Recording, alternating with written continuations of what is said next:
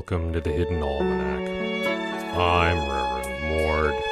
Today is February 13th, 2015. It is a day of ill luck and ill omen, unless you are one of those perverse souls who enjoy pretending that your luck is at odds with the rest of the world.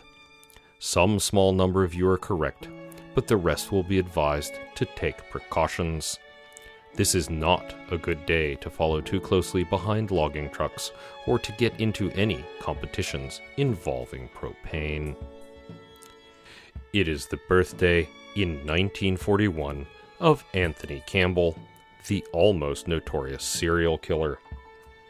He took up birdwatching as an excellent pretext for getting people alone in the woods, but rapidly discovered that birdwatching was a great passion of his and eventually began to pass up opportunities to murder people in favor of spotting bramblings and three-toed tree creepers. When he was finally arrested after beating someone to death with a spotting scope, the birding community was split. "We do not approve of Anthony's aims when he joined the Royal Birding Society," said one, but at the same time, he was an excellent man for identifying small shorebirds. And in fairness, his victim did get between him and a life bird. Campbell was charged with aggravated assault and was not allowed to go on birding trips with less than 4 individuals. It is the feast day of Saint Glaber, patron of the naked mole rat and the less well-known dune mole rat.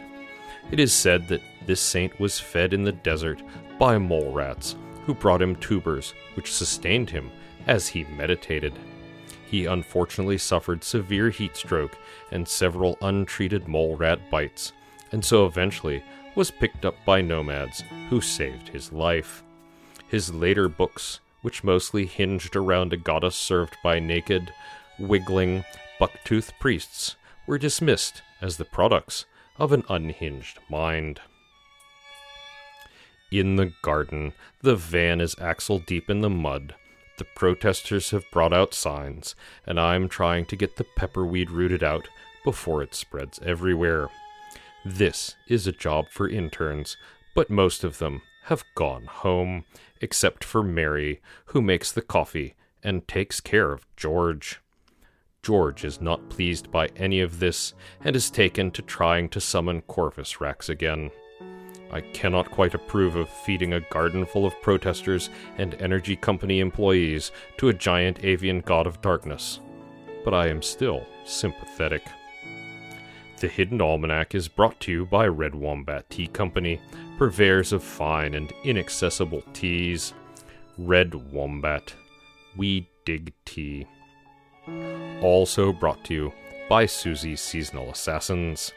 Lupercalia is approaching when love is in the air. Has your ex-spouse found love before you? We can take care of that for the right price. Leave a note under a glass at the Silent Nightclub. We'll be in touch. That's the Hidden Almanac for February 13th, 2015. Be safe and stay out of trouble. The Hidden Almanac is a production of Dark Canvas Media, written by Ursula Vernon and performed and produced by Kevin Sonney.